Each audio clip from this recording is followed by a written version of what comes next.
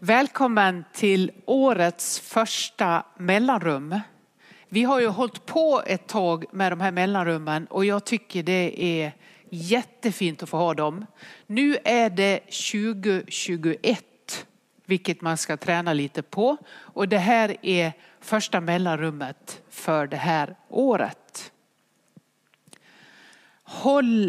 Jag har som tema: hur länge kan man hålla andan om livet under ytan? Och det är sannoliken en tid nu som är orolig och där på något sätt jag märker att det påverkar andningen. Det är någonting med att man skjuter upp axlarna, är lite spänd och så andas vi lite ytligare eller nästan ibland håller andan. Hela världen håller andan. Jag såg i dagarna nu att Thomas Ledin släpper en ny singel. Jag har inte hunnit lyssna på den än. Som faktiskt heter Hela världen håller andan. Och det är en sån känsla nu av att vi... Oj, vad är det som händer? Och det är väldigt mycket som händer nu. I kongressen i Washington i USA så har man, när jag står här nu för ett antal, det är egentligen bara en kort tid sedan, några timmar sedan, klockan amerikansk tid 3:44. Alltså de är ju 6 timmar före oss. 3:44 den 7 januari så bad man en bön i kongressen efter att alla rösterna var inrapporterade och man klubbade att Joe Biden kommer att bli president i USA och Kamala Harris vicepresident. Och nu är det ett antal dagar där man nästan håller andan för det har varit så fruktansvärda oroligheter med till och med dödsfall under det här dygnet eller den här natten som vi har kunnat följt. När jag står här nu så finns liksom den upplevelsen med. Jag tyckte så mycket om att de avslutar det med att be tillsammans och allt folket sa amen. Och någonstans i det vill jag luta med att det är det vi får göra i denna tid.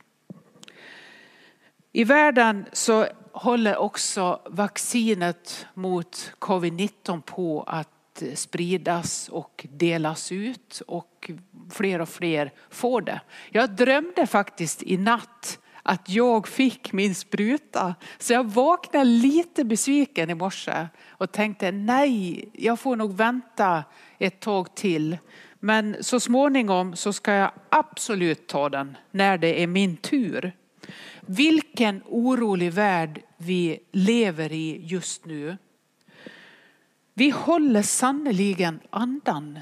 Men hur länge är det möjligt att hålla andan? Hur länge kan vi göra det? All oro påverkar ju våran andning. Jag har kanske fått min viktigaste lektion om andning under ett spinningpass för något år sedan.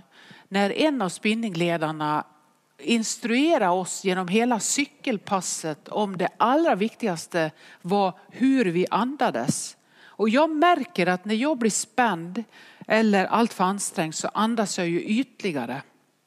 Och så får man öva sig i att dra djupa andetag, hämta in syret beroende på hur mycket syre vi kan komma åt eller få till oss.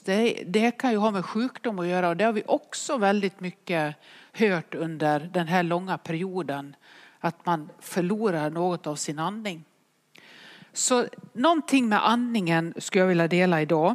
Men det jag allra mest skulle vilja dela när det gäller det är det där när vi håller andan och går ner under vattenytan. Det har jag gått och tänkt på en del och hade planerat för att öppna upp mitt 2021 med i mitt mellanrum. Det här att träna sig i, för den som har möjlighet att dyka, att se den bilden om livet som finns under ytan när vi tar ett djupt andetag och går ner. Jag börjar året med en bekännelse. Det är ju så att vi gör lite nyårslöften och vi funderar inför det nya året. Och nu är en väldigt orolig tid så känner jag att jag har liksom inga löften jag ska dela med er. Utan vi får kämpa på och hjälpas åt, hålla i och hålla ut. Men jag har en bekännelse som det kan vara fint för mig att få berätta den för er så här i början av 2021. När jag lärde mig simma i Bysjön i Nås så var det ju, kommer ni ihåg när ni gick i simskola? Om ni har fått gjort det. Om ni är uppe ungefär i den ålder jag är, mellan 45 och 65, så kanske man har gått i simskola i en vanlig sjö i juni. Precis när skolan slutas så var det dags, i alla fall för mig, att åka på simskola. Och jag frös och man frös och jag frös. Men det var någon vecka eller 2 som den där simskolan var. Min bekännelse är att när jag tog mitt första simmärke så småningom satt man upp dem på en liten sköld så här i sammet. Men mitt första var fisken. Nu tror jag att det är baddaren. Jag har faktiskt kollat upp det där lite. Att det är en enorm mängd av simmärken som finns idag. Och några av dem lyckas jag genom några år att ta. Men det första, det tror faktiskt jag då hette fisken. Och då ska man simma ett visst antal meter. Det var inte så jättestor utmaning. Men när jag fick fisken, då kröp jag på botten. Såg ut som jag simmade, huvudet över ytan. Men jag kröp faktiskt. Det är min stora bekännelse den här dagen. Så mitt första märke skulle egentligen ha stoppat de andra sen. Jag skulle ha fått gjort om det. Många år senare så snorklade jag i Röda havet. Jag var i Israel i Eilat. Och så fick jag åka med en båt ut över den egyptiska gränsen. Och så låg båten där hela dagen. Och vi som var turister där, vi fick snorkla i Röda havet. Och det var en fantastisk upplevelse. När man har lärt sig simma, när man lite kan hantera de elementen. Och samtidigt tycker det är lite knepigt med djupdykning. Men får en möjlighet att använda en snorkel och liksom gå lite under ytan och så titta ner, så var det då ett akvarium av fantastiska fiskar. Det var en helt ny värld som öppnade sig på en ganska liten yta till bredden, men i djupet så anar ju jag att ju längre ner man kom där, desto vackrare fiskar. Så det var ju en sån strålande upplevelse. Och jag gör som jag brukar. Jag lägger den tidiga upplevelsen, simskolan i Bysjön, i ganska grumligt insjövatten, till att dyka ner en liten bit ner i Röda havet. Och då får jag beundra er som dyker, som går ännu längre ner med tuber. Jag har inte direkt höjdskräck, men jag funderar, vad är motsatsen? Och jag tror att det är djupskräck. Kanske är mitt eget ord. Jag tycker väldigt obehagligt att komma för långt ner. Men jag tränar mig lite och har gjort det genom åren. Så att jag fick ett antal simmärken när jag var barn. Och då ingick ju att man skulle dyka också och vara under vattnet. Dels att kunna vara under vattnet. Att med klädsim kunna rädda någon som höll på att drunkna. Det fanns jättemånga bra moment i det här att lära sig simma och gå i simskola. Gör det om du inte har gjort det. Peppa andra och gör det. Det är fantastiskt och det är väldigt viktigt. Men i det ingick ju också längddykning. Att man skulle kunna vara under vatten ett visst antal meter. Så jag har övat mig i det här att lära mig andas över ytan, dra ett djupt andetag, kunna hålla andan och så ta mig framåt så. Och så när jag var i Röda havet så öppnade sig en helt ny värld. Så från Bysjön, där jag så småningom kunde börja titta titta under vattnet. Det tog ganska lång tid innan jag vågade titta. För jag var livrädd att jag skulle se en gädda eller någonting. Det är ungefär vad man kan räkna med i Bysjön. Möjligen en gädda på långt håll simmar förbi. Och så såg man ibland knappt med en handen framför sig. Lite gult, underbart insjövatten. Sött, härligt. Men man såg ju inte så jättemycket. Och det var inte så enormt mycket att titta på heller. Men jag började liksom öva mig att se. Till att med cyklopet och snorkeln kunna gå ner i det där klara vattnet som var då. Som också nu är hotat.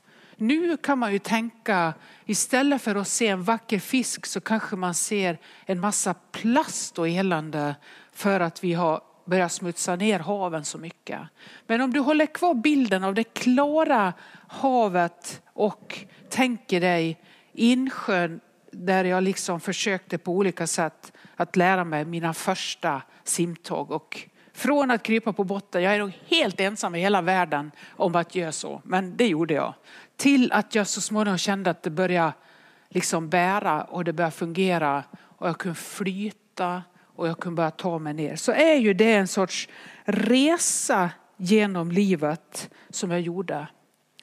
Men så fanns det en period i mitt liv också där dykningen upphörde. Och det var 1976. Den 20 december 1975, då var det världspremiär på en av de filmer som man säger kanske är en av de vassaste skräckfilmerna som har gjorts. Steven Spielbergs Hajen. Kanske du har sett Hajen, jag vet inte om jag ska rekommendera den, men den kom 75. Och 1976 var det premiär i Vansbro för Hajen. Sen kom ju den Hajen 1, 2, 3, massa uppföljare. Men första Hajen-filmen som ju handlar om en stor haj som anföll från djupet människor som simmar lite långt ut och den kom för nära land. Och det här var ju en skräckinjagande upplevelse.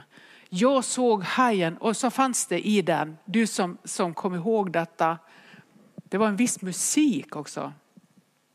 Ding, ding, ding, ding. Och så när hajen var liksom på väg upp. Och så såg man det här hemska med någon som simmar på ytan och så hajen som kom upp. Jag såg den i Vansbro 1976. Sen vågar jag inte dyka på länge. Inte ens i Bysjön, vet du. I insjön, lilla Bysjön i Nås. För där hade vi någon sån här idé att om vi simmar ut till, det fanns en trampolin då som var 1, 2 och 3 meter. Där man ju då fick göra vissa simprov. Om man simmar ut till den, så när man kom liksom halva vägen, det är ju inget långt idag. Jag var där i somras och tänkte, hjälp vad märkligt. Vad sträckorna ändras med åren, va? Och storleken på saker. Men om vi simmar ut, jag och mina kompisar, så var det alltid, så slog aldrig fel efter hajen. Att när man kom med hälften ut mot trampolinen som då fanns där, då var det någon av oss som alltid sa ding, ding, ding, ding. Och så blev vi helt vettskrämda för att man fick liksom bilden av hajen som kommer upp där. En omöjlighet i Nås. Och så småningom så blev det ju också så att den satt så djupa spår i mig. Så till och med i den lilla 8 meters bassängen. Ja, jag sa 8 meter. Och kanske 1,80 djup, den var som djupast. Som fanns vid gamla bastun i Nås. Så vågar jag inte dyka under vattnet. Sjunka ner under och titta. Fast det var en sån otroligt liten bassäng. För jag bara hade den där bilden av hajen inom mig. Så jag hade en paus innan jag bröt det mönstret och insåg att nu får jag skärpa mig. Detta var en otäck film. Det kan ju för sig hända i sådana vatten kanske. Men jag måste kunna lära mig att hålla andan och upptäcka livet under ytan. Jag behöver klara att dyka. Så att jag bröt liksom den trenden. Men den satt i ganska länge alltså. I mitt liv. Men så småningom så släppte det. Och så ska jag vilja säga någonting då. om livet under ytan. Och kanske, förlåt Bysjön, att det inte är det rikaste livet under ytan är där. Men det finns ju fantastiska filmer och också flera som har gjort de där dyken som upptäcker en hel värld under den här ytan där vi liksom simmar omkring. Och då har man ju teknik och man har syrgastuber och man har allt det här. Men om du tänker ett vanligt dyk där man fridyker, håller andan och så lär sig att titta sig omkring. Ha med dig den bilden lite utifrån att vi lever i en väldigt begränsad tid just nu.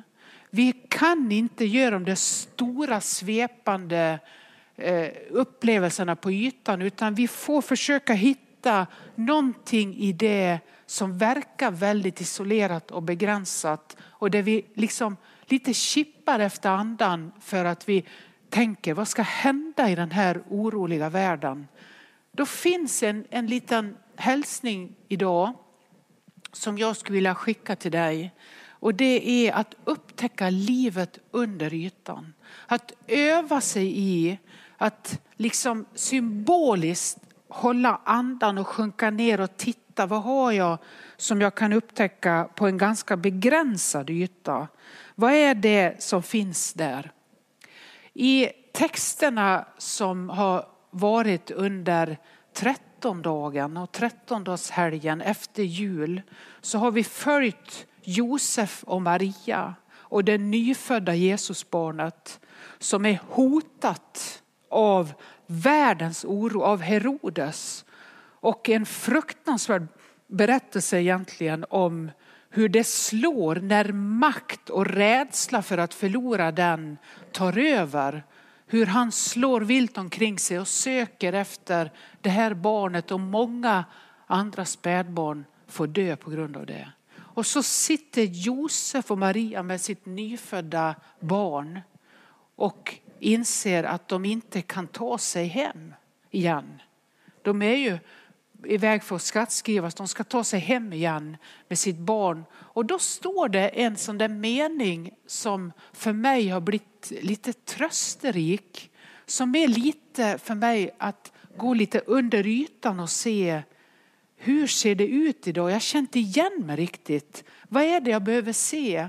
Då står det om dem när de flyr till Egypten. Att de väljer att ta en annan väg.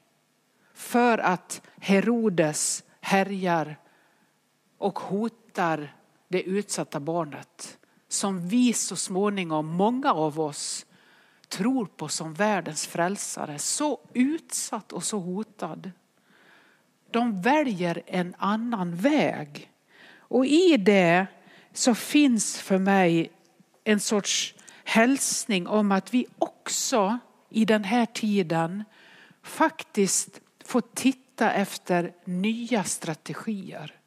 Alltså ett nytt sätt att leva här och nu medan vi väntar, känner oro, känner oss begränsade, känner rädslan liksom drar in och en stor fundering, vad är det som händer i vår värld? Hur mycket påverkas vi av allt som är oroligt just nu? Massor tror jag. Vi skjuter upp axlarna. Vi känner hjälp, hur ska detta bli? De valde en annan väg. Vad är det för val i våra liv idag? Vad är det att välja en ny strategi för att det som en gång var självklart nu börjar ruckas? Det kan vara att dyka under ytan där jag finns. Upptäcka vad är det som ger mig hopp? Vad är det som ger tro? Vad mår jag bra av att titta på? Vad mår jag bra av att ta in över mitt liv? Vilka människor behöver hopp som jag kan dela? Vad är det att se ett annorlunda rike när detta riket vacklar? När vi inte riktigt har kontroll. När vi inte vet vilka vägar som blir möjliga. När det plötsligt stängs till och människor gör konstiga val och vi försöker liksom hålla linjen, hålla i, hålla ut.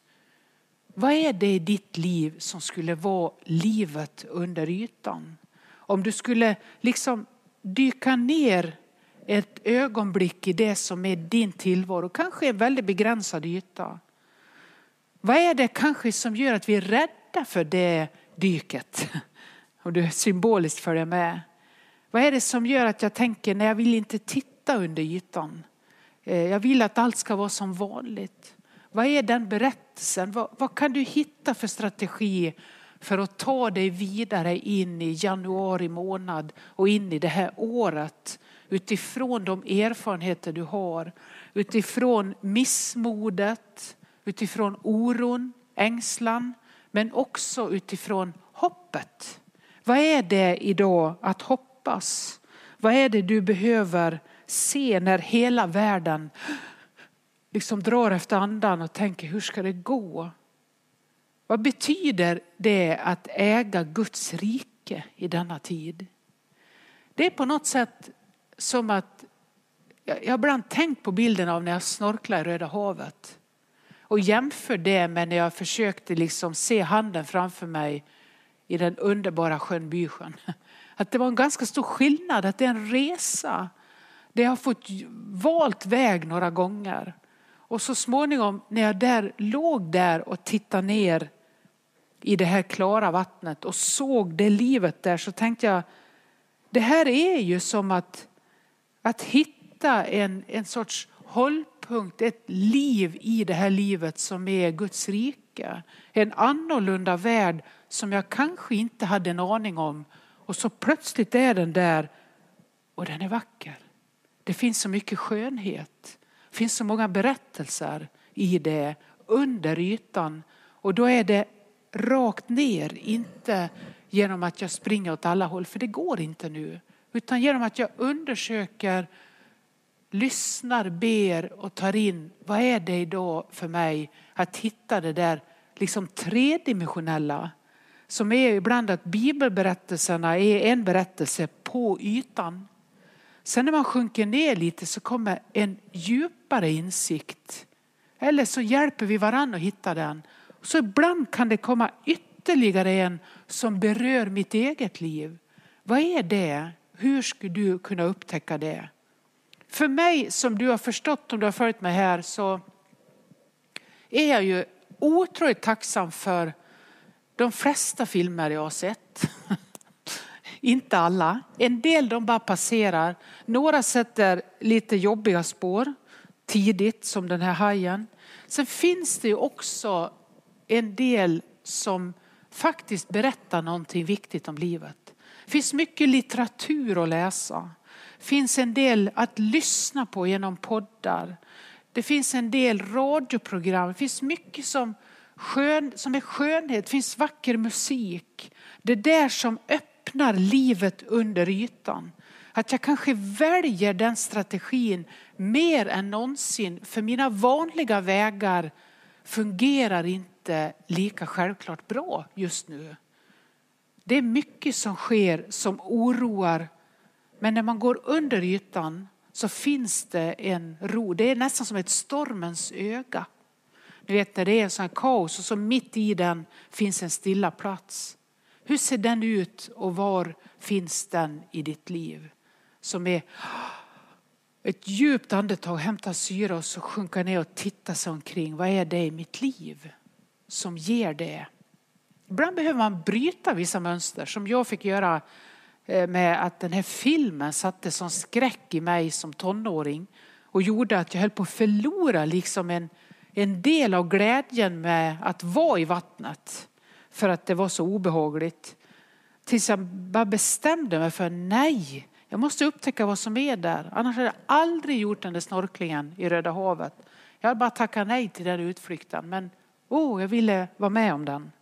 Så vad finns i ditt liv? Jag tänker börja året med att, jag vet inte om jag ger dig ett boktips. Egentligen gör jag ju det.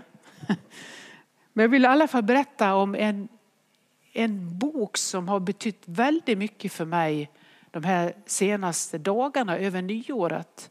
Jag bestämde mig för att borra ner mig i Marilynne Robinsons böcker. Och den första i den serien som har varit jättemånga som har tipsat om det i mina kanaler. Och så jag började lite grann, men jag kom aldrig in i det. Det var något annat som störde på ytan. Nu bestämde jag, när jag fått så många tips om den, nu ska jag borra ner i dem. Och det är verkligen att gå under ytan. Att på en begränsad plats hitta så mycket rikedom. Den första i den serien heter Gilead. Handlar om en liten småstad i mellanvästern i USA. Den började 1956. Amerikansk mellanvästern. Och det handlar om en åldrad präst som heter John Ames. Han skriver i den här boken ett långt brev till sin son. Där han berättar om sitt liv. Han har stannat i lilla Gilead hela sitt liv. Han är av en prästsläkt och har det generationer tillbaka. Han reflekterar bakåt i sitt liv. Han gör en sån där djupdykning. Och så ger han liksom genom det sin teologiska övertygelse. Sin berättelse om vad det är att vara människa. Att ta emot nåd i sitt liv. Att upptäcka kärleken. Att vara förälskad. Att så småningom också få den här sonen. Som han gifte sig på äldre dagar, John Ames. Han är enkling och så träffar han en ung kvinna. Och de gifter sig och får den här sonen. Och så handlar första boken om Gilead om främst ur den här prästmannens perspektiv, John Ames. Den är så vacker. Det står på baksidan, jag skulle inte kunna sagt det bättre själv. Så här står det. Det är så hon skriver så att man vill klippa ut stycken och bära dem med sig som något slags inre livförsäkring för dystra tider som nu. En inre livförsäkring. Ett liv under ytan. I den lilla staden finns så mycket som han upptäcker och som han ger vidare. Första i den där, jag kallar en liten serie. Hon säger att de är ju fristående, men första är Gilead.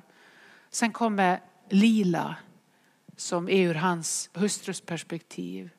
Och sen kommer Hemma kommer emellan. Gilead, Hemma, att hitta hem.